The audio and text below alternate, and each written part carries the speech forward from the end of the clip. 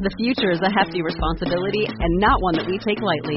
But then taking things lightly has never been what Hefty is about. That's why we've created the Hefty Renew program that turns hard-to-recycle plastics into valuable resources like park benches and building materials. To participate, simply fill up an orange Hefty Renew bag with accepted items, tie it up, and drop it in with your regular recycling. That's it. It's that easy. It's time to rethink recycling with Renew. Particular valued resources may vary by geography. More info available at heftyrenew.com. Welcome to Redleg Nation Radio, your home for discussion and analysis of Cincinnati Reds baseball all year long. Now here's your host, Chad Dotson.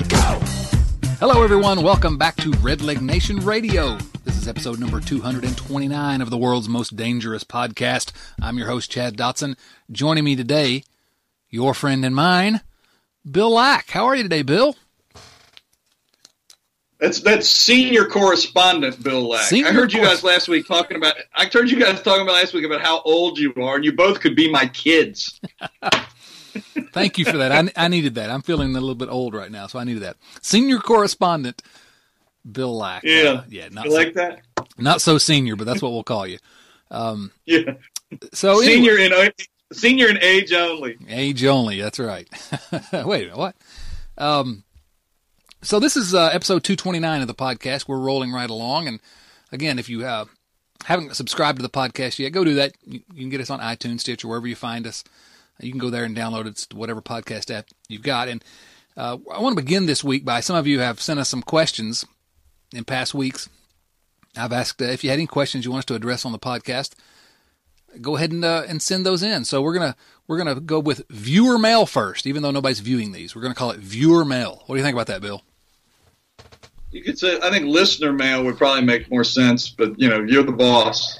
At what point during this, all the times we've been doing this podcast, did you think I ever cared about making sense? If we wanted to make sense, we'd be following a different theme. That's exactly right. All right, here's the first one. I'm not sure that either of us can answer this, but I do want to address it because it's absolutely an issue. Aaron Johnson wrote to us at chaddotson@redlegnation.com, as you can, and said he said some really nice things about Redleg Nation Radio. Thanks for all the kind words. But then he says, it seems like the Reds have no problem developing and acquiring a squad of MLB fielders, but they just can't acquire or develop pitchers for the starting rotation. The prospects and acquired talent are three true outcome players in the Reds organization: injured, busted, or destined for the bullpen. That's pretty good, Aaron. Can you guys help me understand if this is an organizational issue or just a statistical anomaly? Problem seems to span the lifetime of this organization, whereas the filthy Cardinals pull out a new prospect every time a ligament pops. So that's a good question, Aaron. I'm not sure we can give a perfect answer to it, but I think we have some thoughts on it. I think it's absolutely an organizational issue, wouldn't you say, Bill? Oh, yeah, absolutely. For one thing, it's a very well-written question. He ought to be writing for us. Yeah, really, Aaron. What are you doing? Yeah, we don't want questions. We want columns.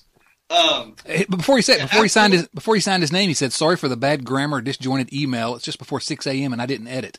Wow, that's before editing. Good work, Aaron. He's probably only working on like one cup of coffee. All right, yeah. But yeah, I agree. A statistical anomaly, not over a period of 40 years. I think you can call that pretty much of a trend at that point. Yeah, a trend that predates the current administration. Yeah, and numerous other ones before this one. I don't know what the answer. If we knew the answer to this, we'd be somebody would be hiring us. And no one's eager to do that. Yeah, that's never going to happen. But it is, and we've talked about this before. The other thing is that the guys that they do manage to get to the big leagues and are semi-effective, they never seem to get any better once they get to the big leagues. They don't seem, with some rare exceptions, Johnny Cueto, there's always going to be an outlier, but most of the guys they get, when they get to the big leagues, that's as good as they're going to be. It seems to me. Yeah, Cueto was the anomaly. Yeah, and hopefully Castillo will be too. Right. I mean, when you can count the Reds' developed starting pitching in your memory on one hand, they're outstanding starting pitchers that they developed on one hand, for as long as you can think back, that shows that there's an organizational problem. No doubt about it. And, Jeff Brantley and Chris Welsh both went on little mini rants in the last couple of weeks of the season about just this topic, about what you said, never seeming to get better once they get to the upper levels of the organization. And it's discouraging. And I have to think at some point, you can't just say, well, bad luck, because there's just been so many pitchers come through that it's way more than what Aaron called a statistical anomaly. What is the organizational issue? That's where I don't know that we can give a great answer. Is it coaching at the lower levels of the minor leagues, or is it at the higher levels? Is it some kind of training they do? Is it something that they're teaching the pitchers? Is it something biomechanical that they're not picking up on in the pitch? I don't know. There's a million different things that could go into it. Is it the kind of guys that they're drafting? Is it exactly the guys that they're targeting in trades and in draft and in international signings? So I can say this, that I have been told, I guess off the record so maybe I shouldn't say it, but well, nobody's listening. Nobody's listening. It's you and I. That's true. My mom's the only other listener. She's not going to tell anyone. The front office is aware of the fact that there appears to be a problem in the development of pitchers, I guess. And I am confident. I don't know whether they're going to find an answer, but I'm confident that they're trying to find one, that they understand it's an issue and they're trying to figure out what they can change. And I've not been one to defend the front office much lately in this organization. And so, but that's one area where I think, they're trying. How could you? What's that? How could you? Yeah, exactly. Yeah, defend this front office. What are you so upset about? They've only lost more than 90 games for 4 seasons in a row, Bill. What's the big deal? Is it only been 4? Only 4 with more than 90. Oh, before we get into our oh my gosh, terrible. Just terrible. And the next question that I am going to get from a listener, right? Listener mail, is that what you decided we needed to call this? Viewer mail. It's viewer mail, because I'm viewing the email right now. It's about ownership, and I think this question is informed by the fact that, well, let me ask the question, and then I'll start giving my answer. From John Wan. You really should give the question before you give the answer. I don't understand how this viewer mail works. I'm confused. There he goes again. About 3 times a week, just randomly, I'll tweet something on Twitter. That's where I tweet things, on twitter.com. And somebody will reply to me and say nothing other than, there he goes again. I'm like, well, somebody's listening. I guess I got a catchphrase. It's your catchphrase for Red Leg Nation Radio. John Wan wrote to us at chaddotson@redlegnation.com, as you can, and said, I've always turned to Red Leg Nation and he identified me specifically as for the optimism. And it's true. I've been pretty optimistic until very recently. I understand the negativity, but I'm confused about the depression. Yes, we have a bad owner, but as Reds fans, I think we've endured worse in recent memory. Number 1, Marge Schott, an extreme racist who didn't believe in having a scouting department and settled a contract dispute with Cal Daniels by literally flipping a coin. Number 2, Carl Lindner, who would not spend a dime more than he had to on the team, and the one time he did, he gave us Eric Milton. So yes, Castellini is a bad owner. Things are sort of bad for fans, but my question is, what makes these times different from the Schott and Lindner eras in terms of depth of depression? If we endured the losing eras of such incompetence, is this so much worse? John, it's a good question. It's a really good question. It's something I've thought a lot about recently. Do you want to take a stab at it first, or you want me to go ahead and jump in? Well, first thing I would say is that at least at some periods in the Marge Schott area, they won. A world championship goes a long way. Yes, it does. I mean, to me, you look at the I mean, it all comes down to how many ball games you win. And the Castellini era is almost unprecedented in Reds history for futility. Yes. It's been a long time since they've been this bad for this long. Since the Great Depression, in fact, speaking of the word depression. Yeah. And the other thing I would say is they were not. The ownership was not as adamant about what they were going to accomplish, what their goal and mission was, as Castellini was when he. I mean, he was adamant. Yes. And ain't come to pass. It hasn't. No, I think it's a good way to frame it. Marge Schott, she, nickel and dimed everywhere she could, and she was a huge embarrassment for the city off the field in a lot of ways.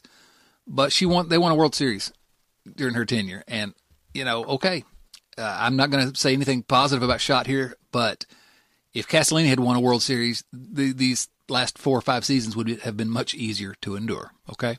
And not that it's all on Castellini that they didn't win in their when they were competitive last time from 2010 to 2013.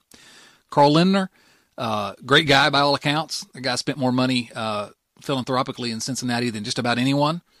He and his family, and but he wouldn't. He would not spend on the Reds. He just wouldn't. He wasn't an activist owner like Castellini, but he just was He was not a good owner.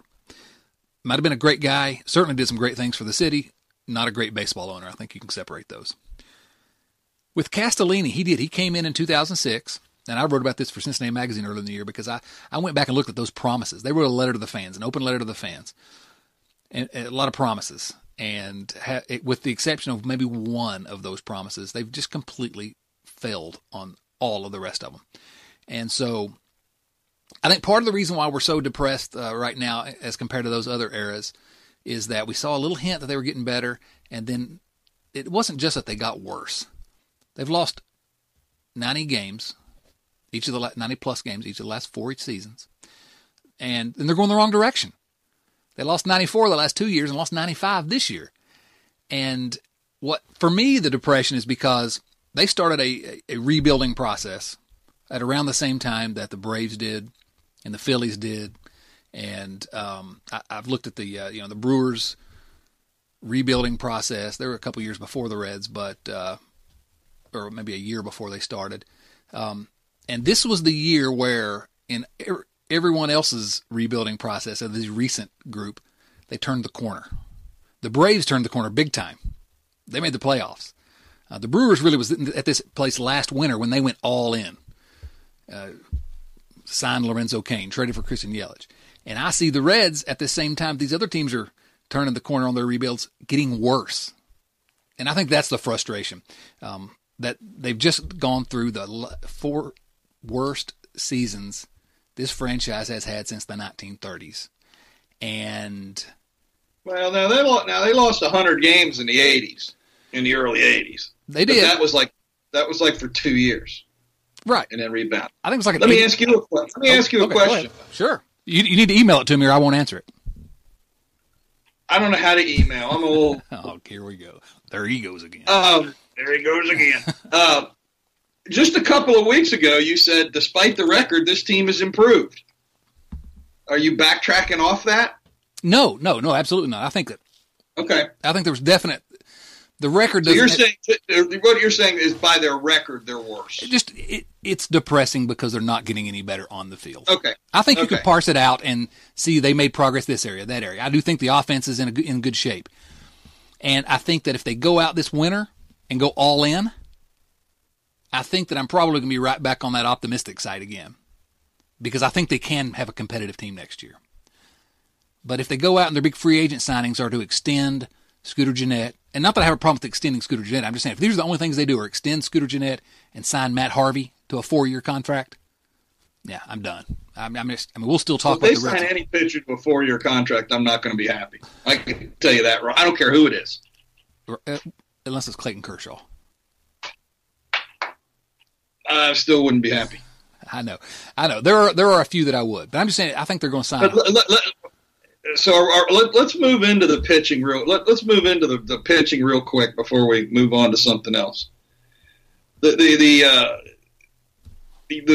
Williams article that Fay wrote, and you guys talked about this last week, where he said, the spending was going to go up significantly, but it only goes so far. I mean, they're already downplaying expectations. They are. I mean, they're telling, well, you can expect this to be different, but it isn't going to be a whole lot different. And that was the quote from Dick Williams, which is that we're going to have significantly more available to spend on pitching this winter. But then he quickly said, but, don't expect too much. But he said it only goes so far. It only goes so far. Right. I mean, so, and I guess my question is, what would be a reasonable expectation? I know, you guys were talking about Corbin and what's the other guy? Dallas Keuchel. Keuchel. Yeah. You and I both know the Reds aren't going to get either one of the two best free agents. We know that. Why? Why do we know that? Why would they want to come pitch for a team that's losing 90 ball games a year and pitching in a small ballpark? Because the money's right. You think the Reds are going to outspend everybody in baseball? If they don't. I didn't ask you if they don't. I said, do you believe the Reds will try to outspend everybody in baseball? Well, I'm not going to bet the ranch on it, but what I'm saying is, are they a big league organization or not? If they are, they should be bidding on the best players if that's who they need. There's no reason that they can't claim to me this is a $1 billion organization. $1 billion corporation. It goes up every year. Every single year. You cannot tell me.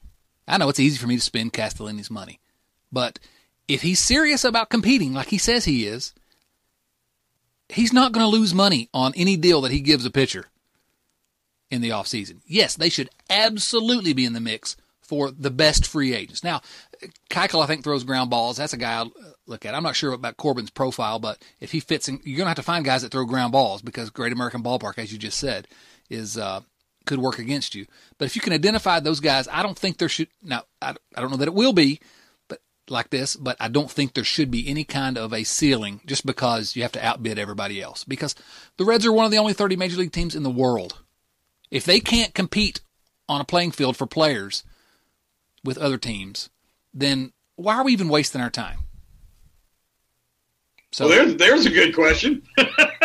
Really, I mean, let's go watch FC Cincinnati. Yeah, then you put money in another lender's pocket. Yeah, the lender that's a winner. Let me ask you a question about these pitchers. And I'm not just talking these two. I'm talking about the whole list that I've seen. The next level guys, the Gio Gonzalez's and the Mileys. Yeah. What would be the top age you would look at for a guy you bring in? If you're going to sign, I don't think you're going to get one of these guys for less than a 3-year deal. Yeah, I don't think so. And probably, like you said, it'll probably have to be a 4, which I'll hate. Yeah, I agree. It's tough to sign a pitcher of that, just the nature of pitching. I mean, would you sign a 32-year-old guy? Yeah. To a 4-year deal? Yes. Would you? Depending. What's the injury history look like? What's the profile? Is he a good bet to be a good pitcher in Great American Ballpark? But if the injury history is not that bad and he has a demonstrated level of success. And this is a guy that we think can be effective in Great American Ballpark for the next 3-4 years. Yeah, I do it. I think it all depends on the pitcher. I'm not going to go sign, Matt Harvey for 4 years. I hope I'm wrong. I'm wrong, but I tell you what, they aren't going to sign one of these big names. I don't think they'd want to come here. I mean, this is an organization that has not proven that they're making. And of course, neither did Milwaukee, and people went there. That's what I'm saying. If money talks, and they may have to overpay, you have to change the belief in the franchise. And I'll make a comparison to the Bengals. There were years and years where you couldn't get a free agent to even look at the Bengals because of the mindset of the way the franchise was run. But see, you had to change the perception. But there's a difference to me in how I'm going to judge this management team. There's a difference to me in, well, they couldn't convince a player to come here versus they didn't go all in to try to. A guy may decide, no matter what the money is, that he didn't want to come to Cincinnati. And if that's the case, what are you going to do? That's something you're not going to change overnight. But if the Reds aren't actively trying to pursue the very best pitchers available, that's where I've got a problem. And I actually, again, maybe this is just me being overly optimistic. I'm trying for you, John. I have to think they're going to be in on these guys. And the reason why I say that is because I think that this fan base is right on the precipice of just giving up. And it's the attendance this year was the lowest since 1984.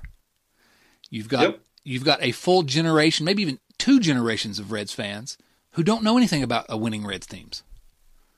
And I worry about whether the fan base is still the fan base that it once was, because it's not.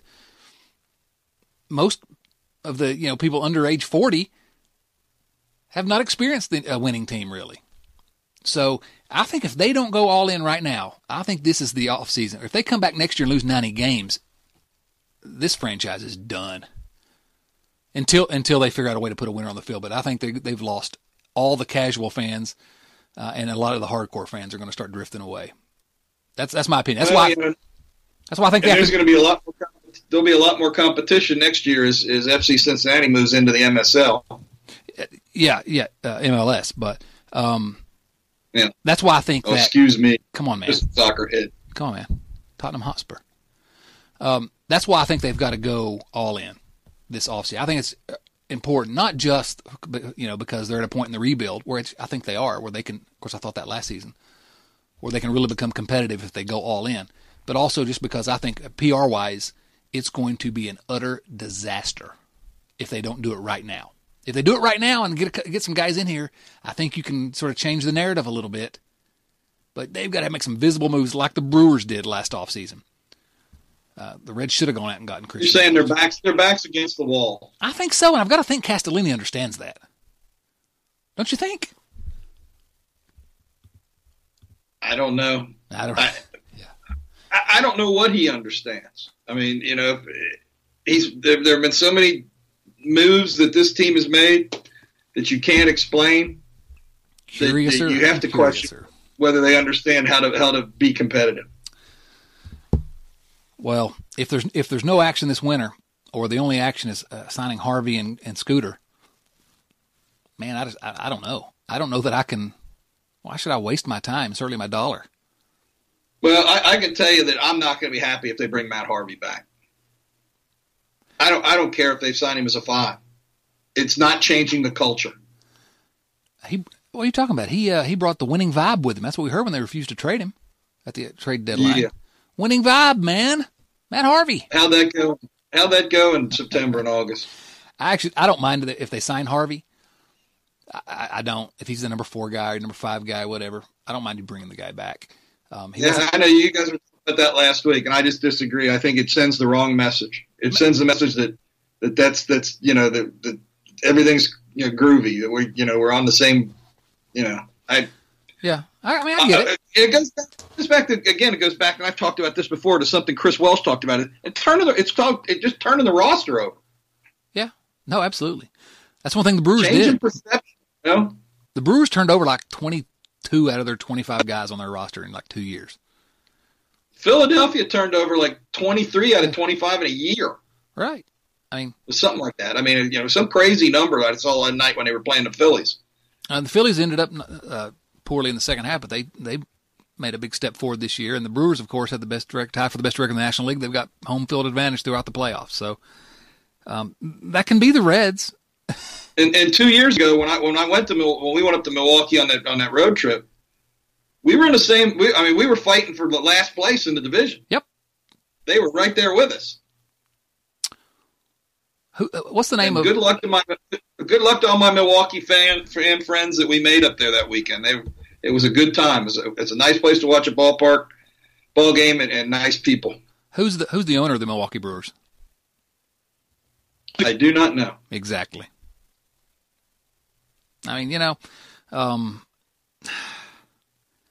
there's no reason the Reds can't. I'm not expecting them to have the best record in the National League next year, but there's no reason they can't do what the Brewers did last offseason, which is identify the holes, and we already know what the holes are. They're pitching. Identify the holes and go fill them. And you know what? It may take trading a bunch of prospects like the Brewers did for Christian Yelich. And you know what? It may take spending a lot of money on a free agent like they did with Lorenzo Cain. But you tell me why Milwaukee can do it and Cincinnati can't. There's absolutely no reason. Milwaukee's not some big market franchise. So when I say that about Harvey, though, to circle back around, I'm okay with the Reds signing Harvey, but if he's the only pitcher they sign, I'm out, man. I'm out. No optimism from me. So anyway, why don't we get to the topic we really had planned to talk about in this podcast. Thanks to all the questions on the viewer mail portion. We got one more because it leads into our topic of the day, which is this managerial search. You ready to talk about that, Bill? Yeah, I kind of am. I mean, I don't know that I have an opinion or a favorite or. Yeah. But there's an interesting search going on right now. And let me just catch everyone up on the news. The Reds, of course, are in the midst of this search for manager. And, I got to go find all the people back in July who said the Reds should have hired Jim Riggleman back in July, given him the permanent job. Because the Reds are doing including Marty Brennaman. Yeah. A lot of people. I got so many tweets and emails about that. And Riggleman, of course, is still a candidate. He's been interviewed. But the Reds are doing what they said they were going to do back at that time, and they're doing what I said here on the podcast at that time that they needed to do, which is to do just a full search for manager, including external candidates. And it's the first time they've interviewed any external candidates since they hired Bob Boone. Of course, that time they hired the wrong external candidate. But they've interviewed a bunch of internal candidates as well. Jim Riggleman, of course, the interim manager, has been interviewed. John Farrell, who has been a scout for the last year for the Reds and also won a World Series with the Boston Red Sox. The Reds also have interviewed coaches Billy Hatcher, Pat Kelly, and Freddie Benavides. And the Reds have begun. Who I think was manager of the Dayton Dragons at one time. Yeah. I think he managed lower than that as well. He's been in the organization a while, and of course was drafted by the organization years and years ago. I guess not drafted, but signed as an international free agent. But anyway, they're in the process of interviewing some external candidates now as well, including Joe Girardi, David Bell.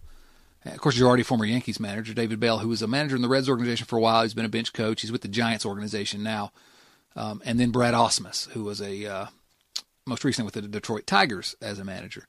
And I think Brad Ausmus, several years, won the Most Handsome Manager of the Year award. What do you think about that? Well, I've never been a manager, so that's why he won that. Exactly. You weren't in the competition. So, you said that, and I know we've said this, but you've said this before, that the Reds have never had a search since Bob Boone.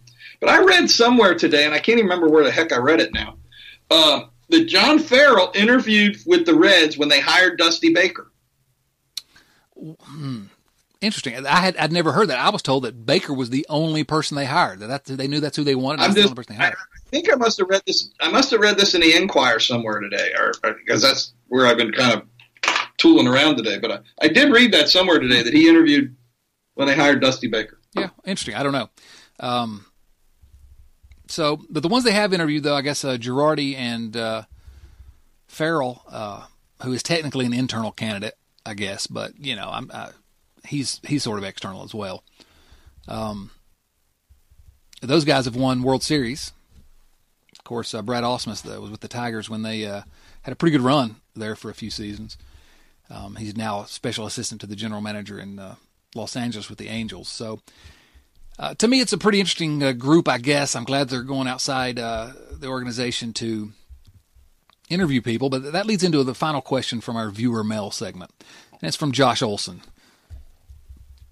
Josh emailed me, Josh from Mason, emailed and asked, it seems like a lot of the posters at Red Leg Nation are really jockeying for a new manager outside the organization, which I understand why, a new point of view, new ideas, less groupthink, etc. I also understand why people like and dislike Riggleman. But I guess my question is, do you really think a manager is going to make that big of a difference? It's always been my opinion the manager is more of an ego or personality guy than someone who makes real tough decisions, given there are really only bunt, steal, and pitching change. Lineup construction, but that doesn't matter too much. Also, I'm not really sure why people are so excited about interviewing guys like, of course, Buck Showalter was not mentioned yet as an interview, but he was recently fired by Baltimore. Joe Girardi, John Farrell, all those guys are cut from the same cloth as Riggleman. 2 years ago, Buck was roasted for not bringing in Zach Britton. Yeah, that was bad. Girardi was fired for not interacting with the younger players, which I believe is true. And if I'm not mistaken, Farrell had bullpen management issues as well. Maybe, I don't know. So, who'd you choose if you were able to select a new manager, and why? That's Josh's question. Thank you for the question, Josh. And that's really all the questions we want to talk about here with these this managerial search. What are your thoughts on? Do you have a thought on who you would prefer they hire? Well, another name popped up late this afternoon. The Reds have contacted Eduardo Perez. Yes, that's right. Thank you. I meant to mention that. But it's kind of strange. It says they contacted him, but he's not currently scheduled to come in for an interview. Yeah. What the hell does that mean? I don't know. Does that mean he's not interested in the job? I mean, why contact a guy if you're not going to invite him in for an interview? What am I missing? He either turned him down for an interview, which is interesting, and he leaked it because I don't know why the Reds would leak it. Here's a guy that refused to interview with us. Yeah. Or they're having trouble scheduling time for an interview, and maybe something got shuffled up in the mail or something. I don't know. But let me ask you. Well, and the other thing is, after the way his dad was treated by this organization, do you think those wounds have healed a little bit since? I think they probably have with Tony. I don't know if they have with his son. Yeah, maybe not. Maybe not. I would probably have a harder time getting over somebody that screwed my dad than he does. Yeah, that could be true. And of course, you're talking about Tony finally getting a chance to manage and being fired after 44 games. But different ownership, different management group than there was then. So I don't know. But same franchise. Let me ask you another question. And I'm going to get to what we were talking about in a minute here. But the Reds interviewed. Other than Riggleman, they interviewed their in-house candidates, the guys on the coaching staff, the weekend before the season ended. During the season, two questions. One is, why not wait till the season's over? And what kind of light does that put your manager in when you're interviewing guys for his job that work for him? I don't understand the Reds' thinking. Why wouldn't they have waited a few days? Did they not want to pay stay in town after the season was over? The way I took it was that let's give these interviews as a formality. These guys have been loyal foot soldiers. Let's give them their interview, but then we'll get to the serious candidates. That's the way I took it. I don't disagree with that, but that still doesn't answer the question why you would do it before the season ended and why you would do it before you interviewed the guy that has the job now. I don't know. I can't say that I thought about that. To me, it's just let's go ahead and get them out of the way while they're still here, and then we'll move on to the real search. And, in terms of doing it before Riggleman, Riggleman's sort of in the same boat as the rest of those guys. He was the interim manager. He's not really. He was never hired as manager. Yeah, I know, but I just think it's pretty crappy. You and I were talking. We were talking off, before we were texting back and forth on when these articles were popping up in the paper, and one of the things that the front office said was doesn't think they're going to be thinking outside the box. That's actually I don't really know what that means, and we kind of neither one of us really kind of could figure out what they would mean by outside the box. Would Perez be outside the box? Maybe. He's got some coaching experience, but no managerial experience. When I'm thinking outside the box, I'm thinking like you guys were talking about a little bit last week with Aaron Boone. That would be outside the box, something like that. And that's a very similar situation to Eduardo. Yeah. A broadcaster. But at least he's working in a front office now, I think, isn't he? Maybe. I don't even know what he's doing these days. I know he's a broadcaster for a while, but he's never been a manager. So that maybe you and I were talking, and I still am not entirely sure what outside the box is, other than maybe an Aaron Boone type with no managerial experience. And I don't know why you would publicly announce that you're going to exclude anyone from the process. You're trying to find the best guy. If the best available managerial candidate is a guy that's never managed before, then hire the guy. But I don't even really know what that means. Let me ask you about this rumor. Go ahead. Yeah, go ahead. Okay, this rumor about the manager, before we talk about who our favorites are or talk a little more seriously about some of the candidates, was told today that it was reported by Bob Nightingale, Sr., not the younger one that works for the Enquirer now, that the favorite is John Farrell. I don't know how they can report this without all the candidates having been interviewed. I don't think they've all been interviewed yet, have they? John Farrell's the favorite, with Riggleman staying on as bench coach.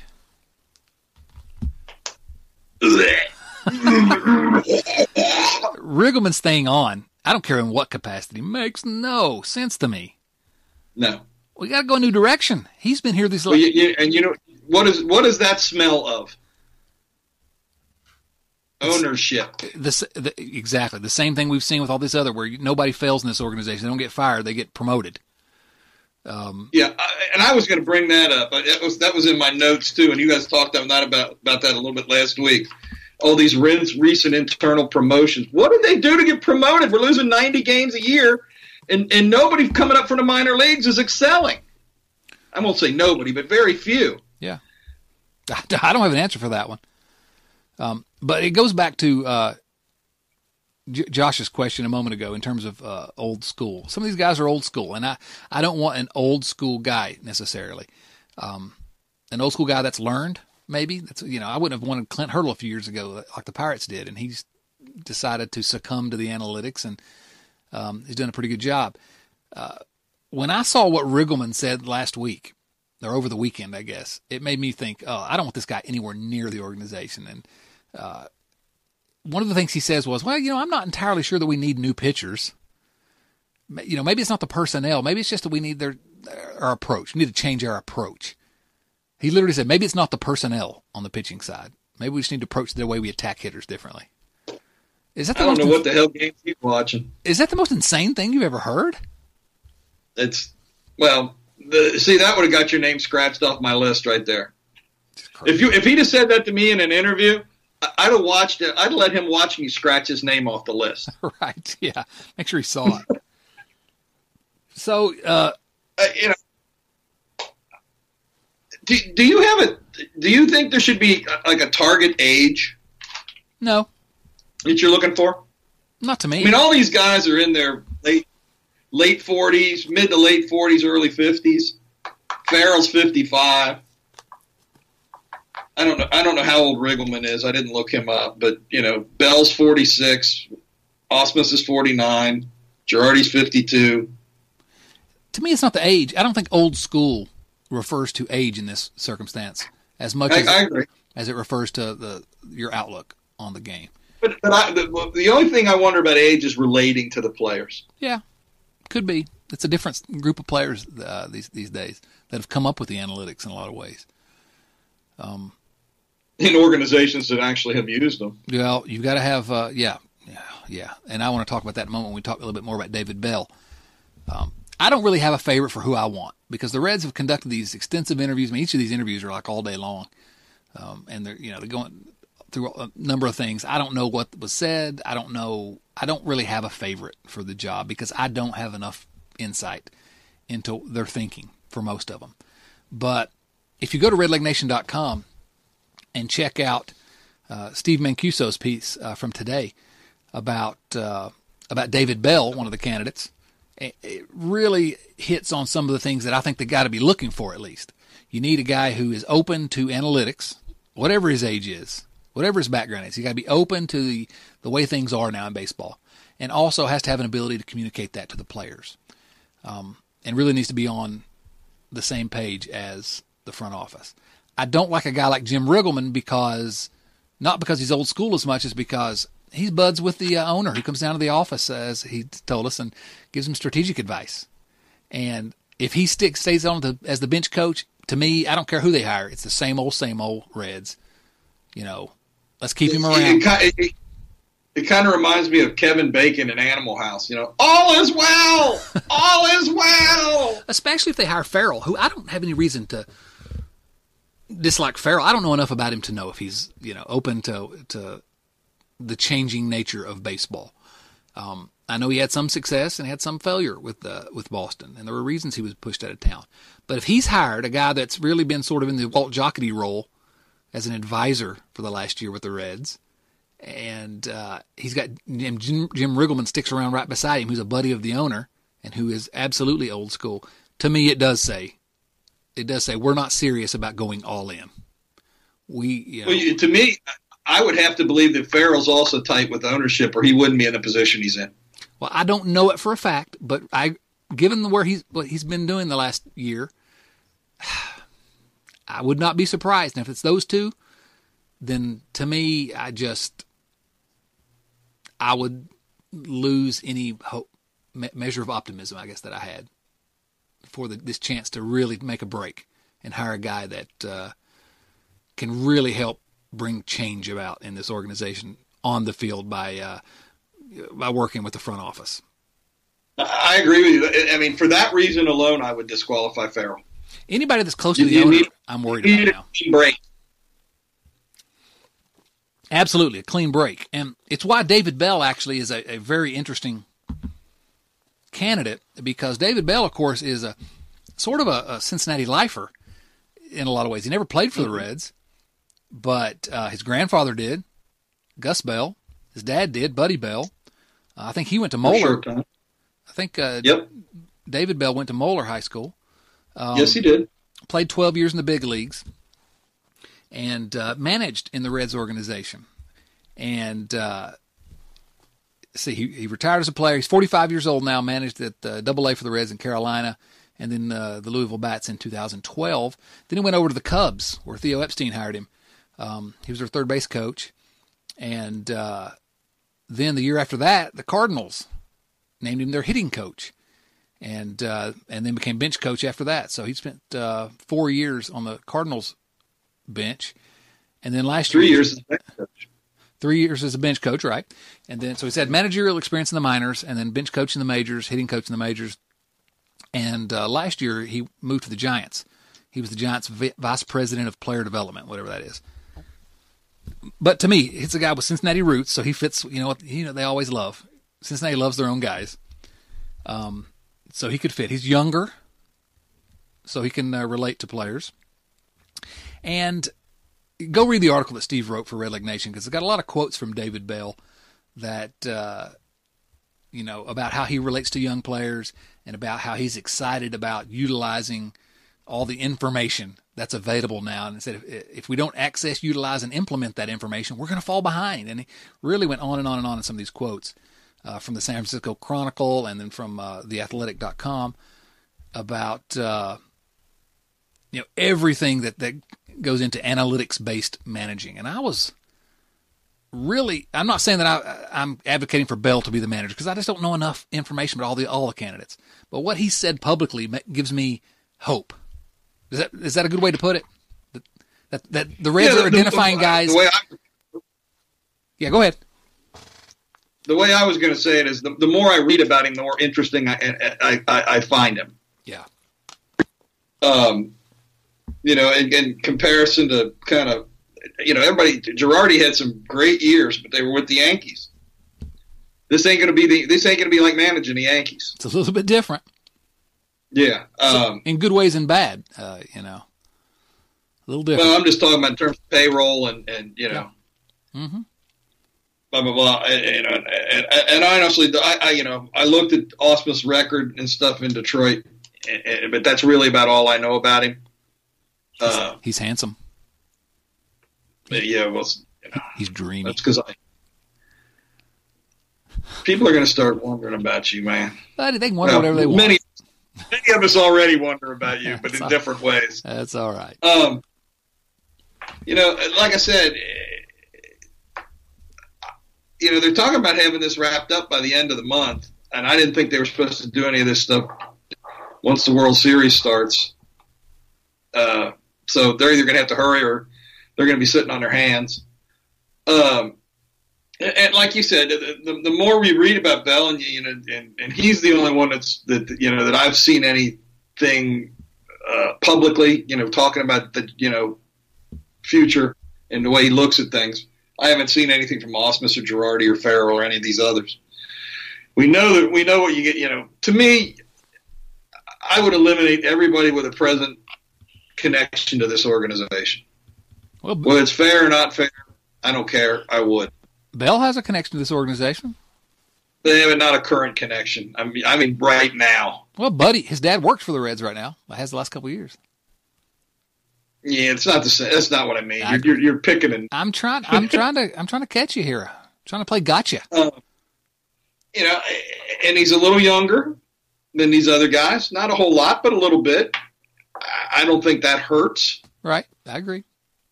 It's sort of similar to Boone, but a guy with a pretty good big league career that's still not too far out of the dugout. Except he's got more. Oh yeah, much coaching more. and you know, I don't think Aaron had ever done anything other than broadcasting. Had he, when the Yankees picked him up, had he ever coached anywhere? Oh no. That's an advantage that Bell has over. But they're sort of the same age and the same amount of time removed from playing. So he's interesting. This is going to shake. This is going to shake out, and I think this is going to tell us a lot about what they're going to do in the offseason. If they go with somebody inside with Farrell or Riggleman, or Farrell with Riggleman, you can pretty much be assured it's going to be more of the same. Yeah, I think. If it's Farrell and Riggleman, no. But Bell, if it's Farrell and Riggleman, I will not be in the ballpark next year. Yeah, I agree. But a guy like Bell, and again, I'm not saying Bell's the right guy. I don't know that he is. The rest of these guys might be saying these exact same things as far as I know. But if it's a guy like Bell, right, it at least gives me some hope that we're going to see something different about the way the Reds have approached the team on the field next year. Now saying that, and I agree with what you're saying. We also said the same thing about Brian Price. We were hearing things a little different, blah, blah, blah.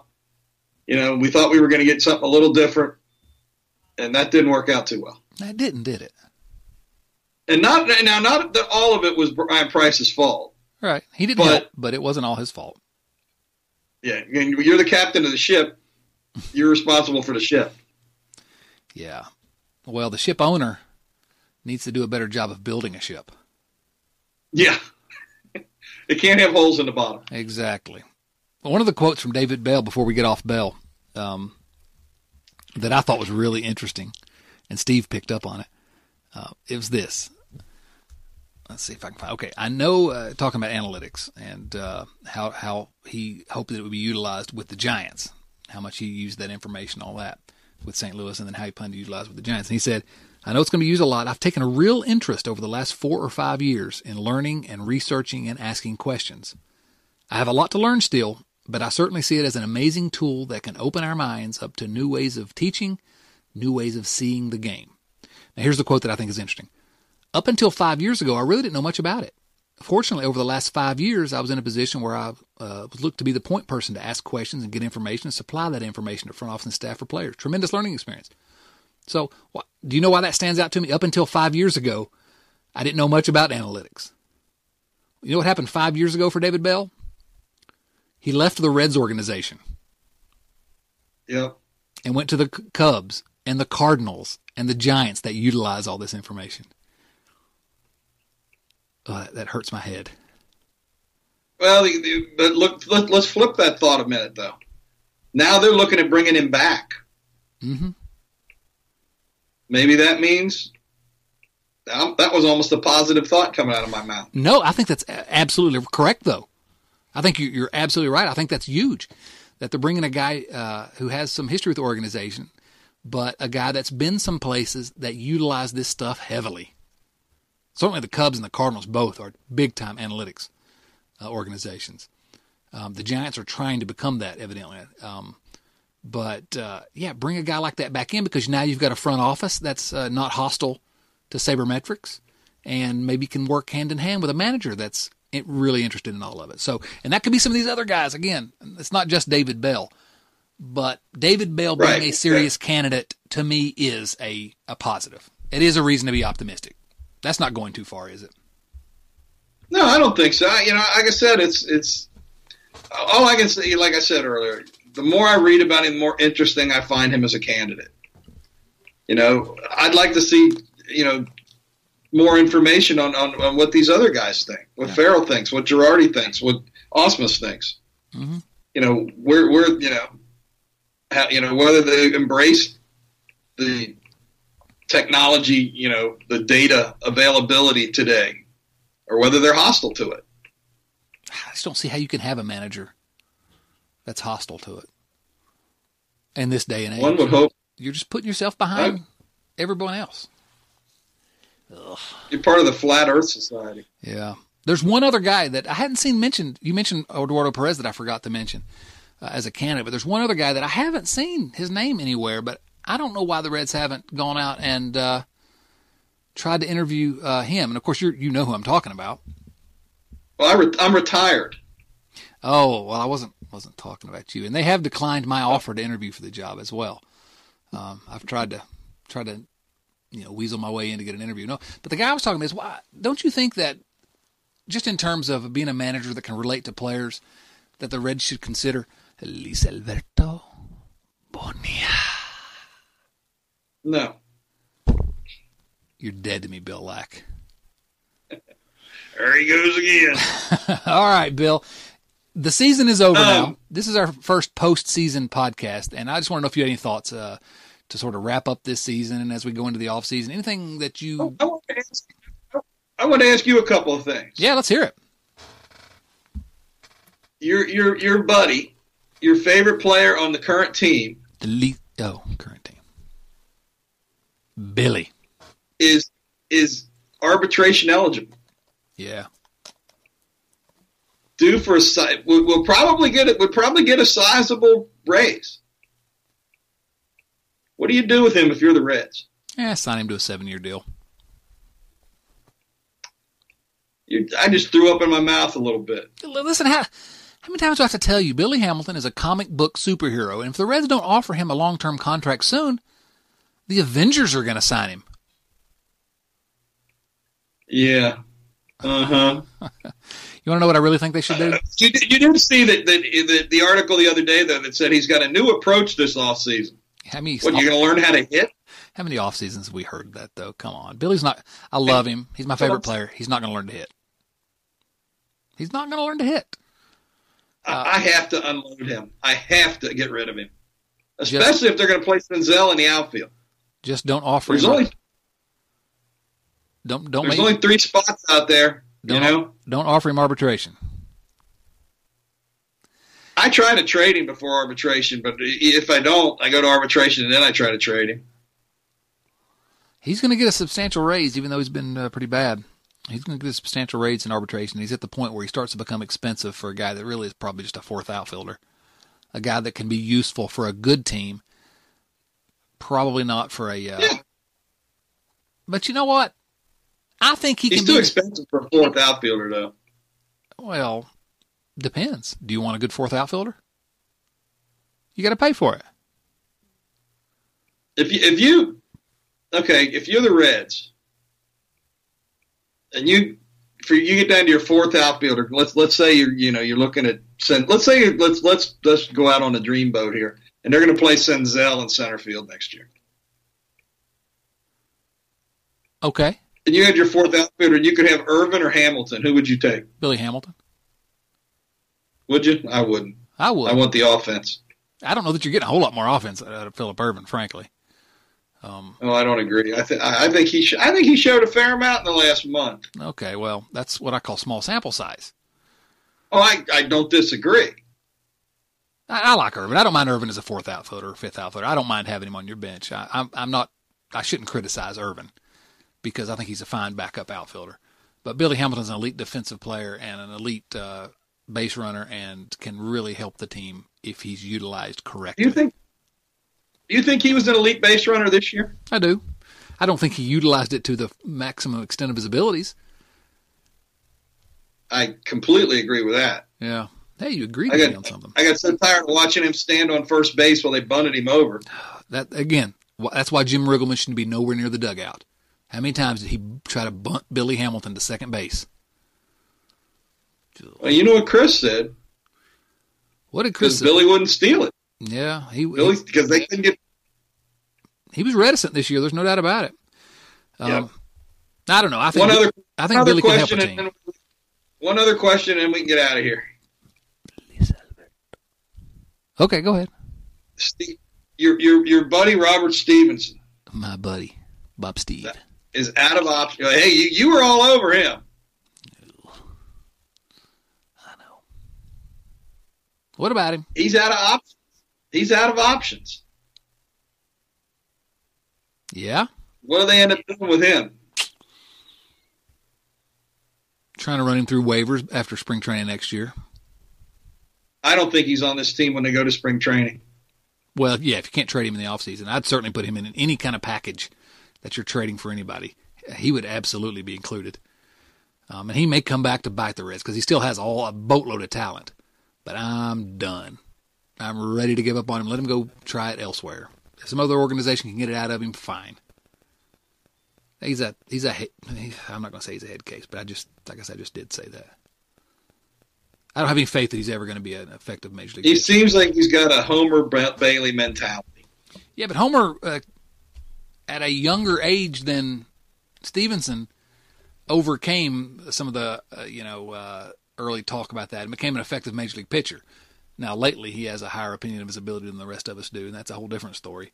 But I don't think he's ever going to be a success in Cincinnati. He may still be a success somewhere, so he may still have some value, but I think they've got to trade him if they can. And I don't know if they can. Talking about guys that go on somewhere else. Who was a guy that I saw the other day in a game that I didn't even know he was still in the big? Matt Belisle? Matt Belisle still pitching, man. He was a Red like a million years ago.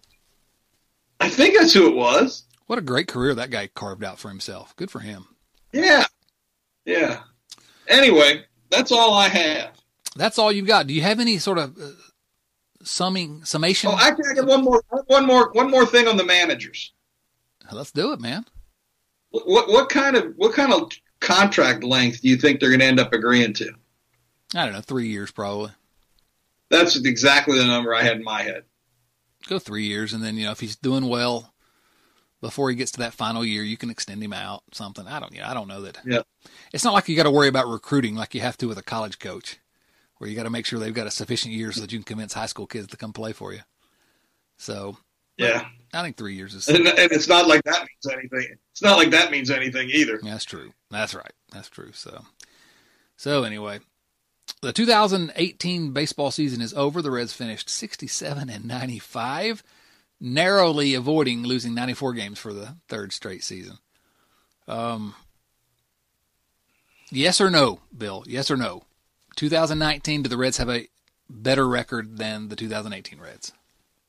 Yes. Yeah, I think so. Do they? Better question is, do the 2019 Reds break 500? And I don't think there's any way to answer that until we see what they do in the offseason. Yep. But if they go out and get two legit pitchers, at least two legit pitchers, I think you're in the neighborhood at that point. I think you can be competitive. I heard you guys talking about him bringing in three. I think it was Jason who was talking last week about bringing in three pitchers. There's no way this team brings in three pitchers. I mean, three names. Three guys that have the track record. Well, I think three if one of them is Matt Harvey. Maybe. I don't. If they sign two guys that are going to be like the 1-2, then they aren't going to sign Harvey. I'm okay with that. I think two is what they need. I've got three other guys that I'm satisfied with at 3, 4, 5, in Luis Castillo, Anthony DeSclafani, and Tyler Mahle. And then you got this other group that are just fill-ins whenever injury comes, the Cody Reed types. Sal Romanos. I'm okay if the Reds just get two guys. They're still going to be a little thin depending on what injuries happen, but given relative good health, I'd be okay if you got Castillo, DeSclafani, and Mahle as your 3, 4, 5 guys. So, but if it's Matt Harvey number 1 and Luis Castillo number 2, so long. I'm done. I'm out. Well, it's the same playing the same song. Mm-hmm. And I've never been one of these guys to just say I'm done, because we followed the Reds through really awful stretches. But I just can't see giving them the investment that I give them, which is just about every night watching them, if they're not going to try. And this is the winter for them to prove to me that they're serious about becoming a real Major League franchise. If they don't care enough to go out and sign some guys, trade for some guys, then I'm just not going to care enough to pay attention to them. We'll talk about we'll keep it with Red Leg Nation Radio, but I don't know what we're going to talk about. It's kind of like the way I've gotten. I help with some political campaigns. I run some political campaigns at times, and the first thing I always ask a candidate that asks me to help them is, how hard are you willing to work? I tell them, because I'm not going to work harder than the candidate. Yeah. And this is the same thing. I'm not going to have more invested than the team does. Whoa, you playing some music for us there, Bill Lack? Yeah, that was a little Miami Steel drum band. Nice. All right. It's a good way to go out. Bill, appreciate you. Go down south. There you go. Oh, man, let's go to Key West. All right, this is Red Leg Nation Radio. I can't afford to go again right now. Okay, well, you save up your money, and we're going to take Red Leg Nation Radio on the road next year to Key West. There you go. We'll do that. We'll record a podcast down there. Absolutely. This is Red Leg Nation Radio, episode number 229. You can find us on iTunes, everywhere you find podcasts. We're there. Stitcher, iTunes, or TuneIn Radio, wherever you find your podcast, we're there. Go leave us a rating and a review, especially at iTunes. Those 5-star ratings you guys keep leaving are really helpful, moving up the rankings every week. And a lot of people finding us. And again, as I always say, if you like us, talk about us. If you don't like us, keep your mouth shut. You can find us at redlegnation.com every single day talking about the Cincinnati Reds as we have since 2005. Gosh. Bill, any... what is wrong? I know. As our senior correspondent, do you have any final words of wisdom for us? No. And that just about sums up Red Leg Nation Radio. For Bill Lack, David Bell, and Lisa Alberto Bonilla, this is Chad Dotson saying, so long, everyone.